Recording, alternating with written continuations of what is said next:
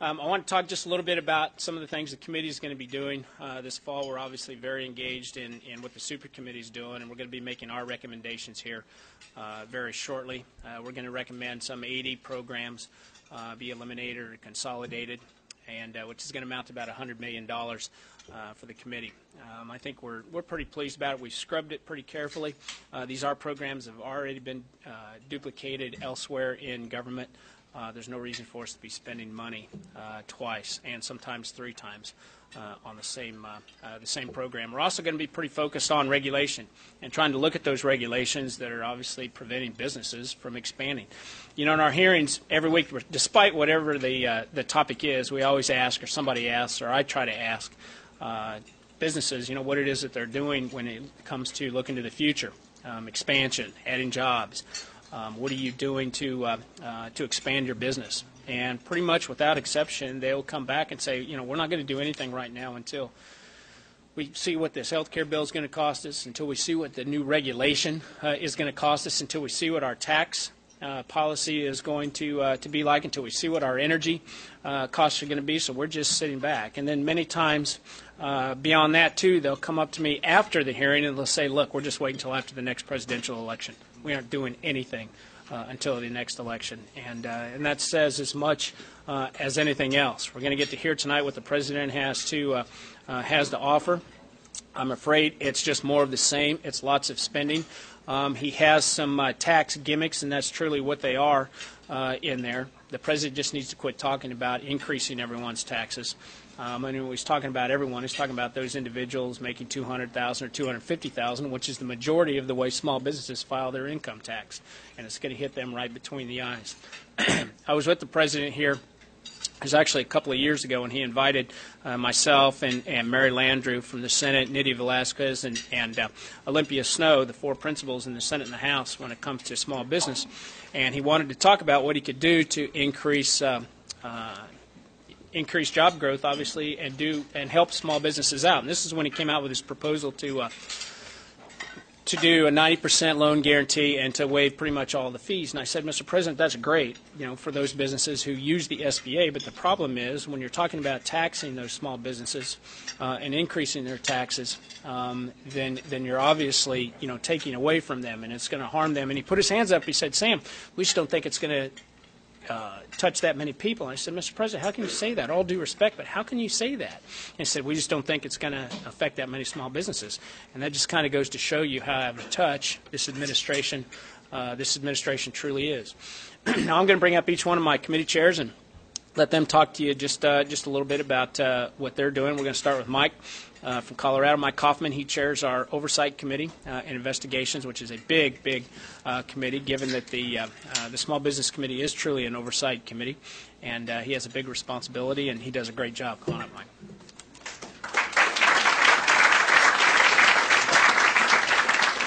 Well, thank you so much for having us here today. I've got the Oversight and Investigations Committee, and the issues certainly that we're looking at are the regulatory burdens that have been imposed upon small business and the cost of that in bringing specific issues forward, whether they're something with the EPA or something in transportation, and to show how it affects small business and what the remedy is, and to bring those remedies forward in legislative solutions. Most recently, did a field hearing back in my home state, back in Colorado, to bring bankers forward to talk about the regulations that have come down on the banking community and how they've affected access to credit to small business.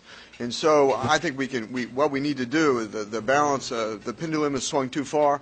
We need to bring it back in the middle so we could free up access to capital to small business. And so we're heavily engaged, and we fully understand in this subcommittee, as does the whole committee, that small business is the engine that drives economic growth and job creation. And if we don't get that moving, this economy is not going to be moving forward. Thanks, Mike.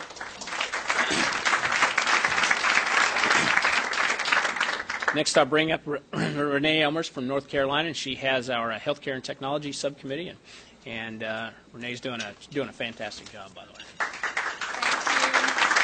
Thank you so much, and thank you, Chairman Graves. We have done a lot of work. For some of you who I have not met, my background is in healthcare. I'm a nurse.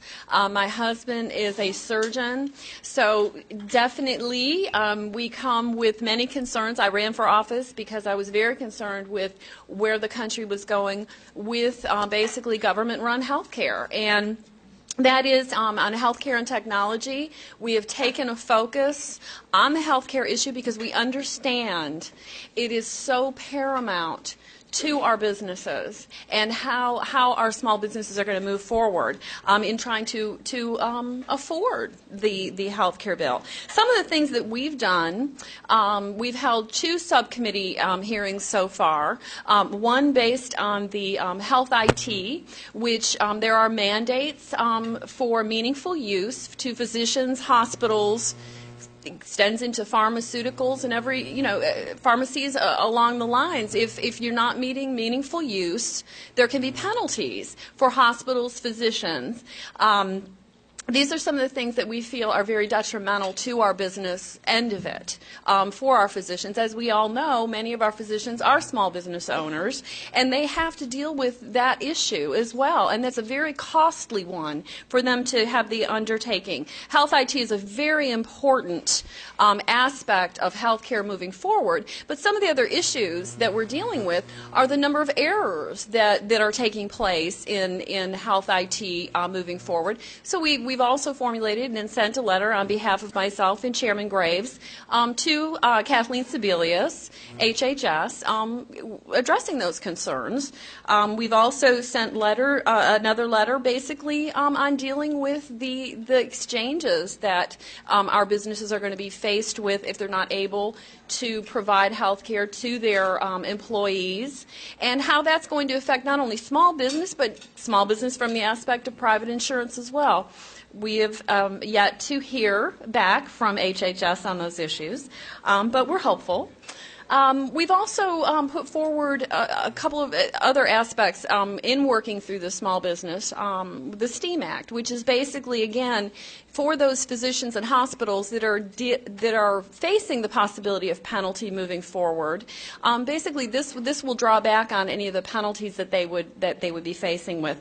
But most importantly, and probably most timely right now, along with Chairman Graves, we have the Small Business Innovation Research grant of 2011 that we are presently waiting and working with the Senate on that bill. We did get an extension of the previous bill through the end of this month. So we're hoping to through those negotiations, to have our updated version of the 2011, which is so important to small business, for those small business innovation grants, especially in North Carolina.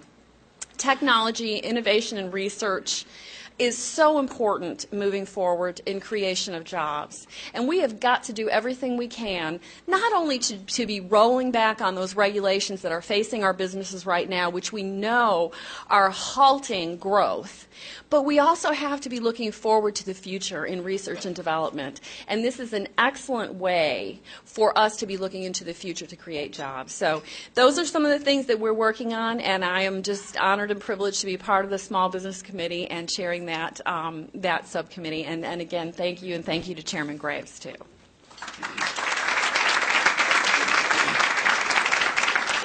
Thanks, Renee. Renee's also a nurse and brings a unique perspective to that committee. Next, I'm going to introduce our chairman of the it's actually a new committee, Agriculture, Trade, and Energy Subcommittee.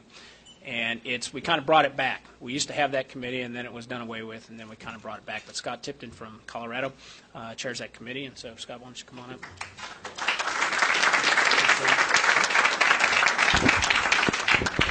I'm glad to be on the resurrected committee that was brought back. So truly appreciate the leadership that Chairman Graves has brought to the Small Business Committee. I think, as all of you know, small business is the #1 job creator in this country. Under Energy, Ag, and Trade, we've held multiple hearings right now, dealt with the GIPSA rule, impacting the ag community. We are going to be holding another field hearing out in Colorado in the next 2 weeks, addressing the regulatory impacts, how it's impacting energy, our ability to be able to get America moving and jobs created once again. I'll tell you, we just came back off of this month-long work week, I guess. Month-long work week, is that an oxymoron? It's multiple weeks. And it was incredible to me, the disconnect between Washington, D.C. and what's happening on the ground in our communities. My district, 3rd Congressional District of Colorado, is small business. That is the #1 job creator. In fact, to buttress some of Chairman Graves' comments in terms of when we're talking about the tax code and how it's going to impact us, we're seeing in this country, according to the Wall Street Journal, under sub-S's, LLCs, sole proprietorships, we have 773,000 small businesses in this country, creating 21 million jobs in this country. And the President wants to attack that. He thinks that Washington needs the money more than job creators need that money. Come to my district. Walk my streets. You're seeing closed stores. You're seeing businesses that are truly struggling. We're going to be holding this hearing, and it's going to be about energy. That is an important component to being able to get this economy moving once again in this country. In fact, I think it's going to be the pathway to lead us out of this recession, getting energy moving in the United States. Just had an opportunity to be able to go over to Israel. When you look at the challenges that are coming out of Libya, out of Syria, out of Egypt, what's going on potentially over in Jordan right now, we see real challenges to the energy creation and how it's going to impact this country. We can play a role.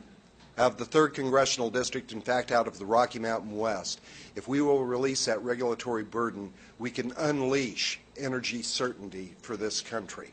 We can be able to create jobs in this country, to be able to provide for our people. I don't know about you, but when the President came out and was through the Import-Export Bank going to authorize, going to guarantee $1 billion worth of loans over to Brazil to be able to drill off of their shores, did it ever cross your mind, if we're going to make that kind of an investment, what about investing it here in this country?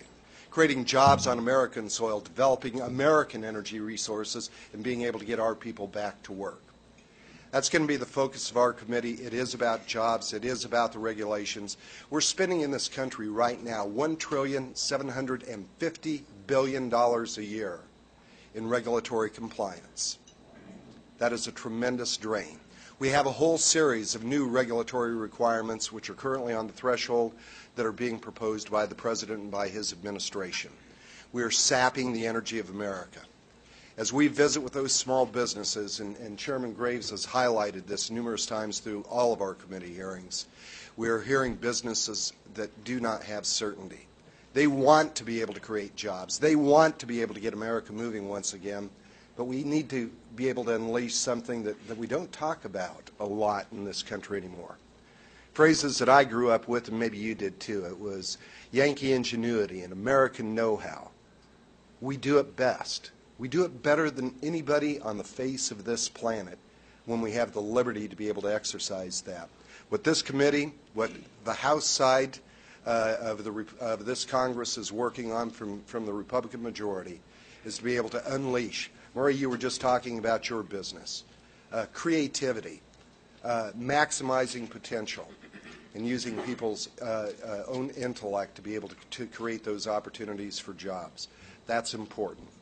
So we'll continue to hold these hearings. We do appreciate your support. We're going to get this economy moving again. This was going to be a 2-cycle election. We've taken the first step. Part 2 comes in about a year and a couple of months right now. But America will stand proud. America will stand tall again. We thank you for your support, and we'll continue to work on it. Thank you, Mr. Chairman.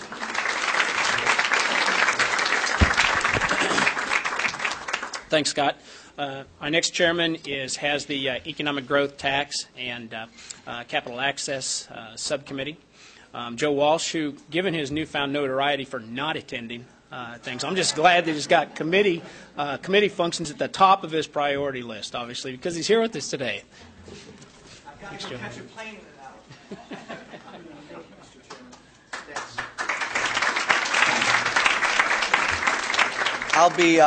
I'll be really brief because we're all going to say the same thing because we all know what we need to do. I will not be attending the President's speech tonight. I'm going to fly home in a couple hours and actually sit down with 50 to 60 small businessmen and women, get their thoughts and their recommendations on what we need to do when it comes to job creation in this country, and then we'll take those recommendations back to the President. We all know what we need to do, and every one of our committees is going to be focused on the same thing. I said during the campaign, Mick probably said it, Scott said it, Renee probably said it, there's no group of people in this country with a target on their back like small businessmen and women. Our job is clear. We've got to free them up. They're overregulated, they're overtaxed, and they're scared to death with what's coming out of Washington. We held a hearing a month ago, brought in heads of community banks around Illinois and asked them, why aren't you lending to small business? Why aren't you lending? We knew the answer, but the answer was clear. Their hands are tied. Dodd-Frank had tied their hands. They can't lend because of government regulations. This next election will be the most important election in our lives. It should also be the easiest election. The differences are clear.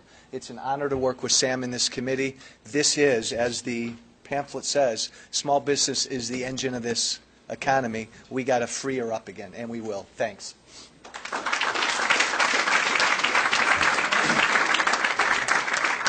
Our last subcommittee is Contracting and Workforce, and Mick Mulvaney from South Carolina chairs that committee. And I don't know if you noticed, we got a lot of new members that are chairing subcommittees on the Small Business Committee, and they're doing a fantastic job. They hit the ground running, every one of them, and really pushing forward. Mick, it's good to have you.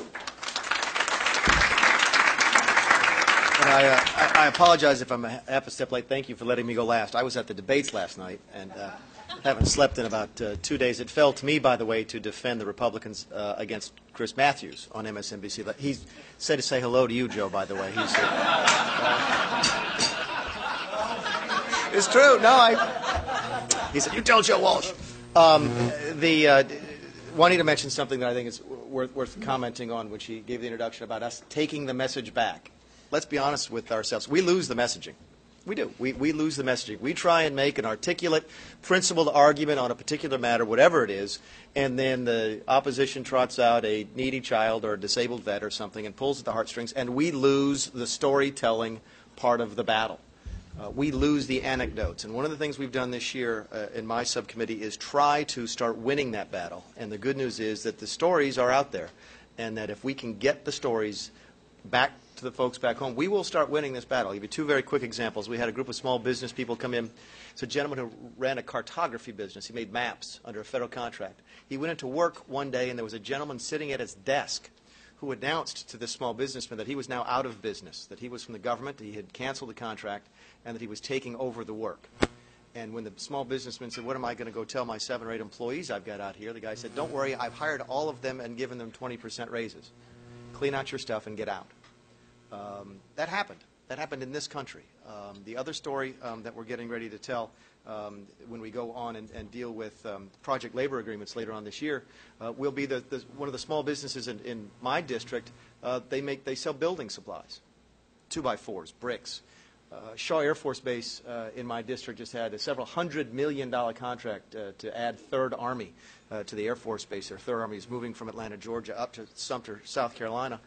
And the local guy called me and said, look, I've lost a lot of bids. I don't mind losing bids if I'm the high bidder, but why didn't I even get a chance to bid on that work? And we looked into it because we thought it was wrong. It turns out that the Obama administration has a policy that if there's a government contract over $25 million, they're supposed to prefer union providers. So the 2x4s are being shipped in by rail from New Jersey, while the local guy's now out of business. Terrible things happening, and it's a high price to pay. But those are the stories that we can use to start winning the arguments.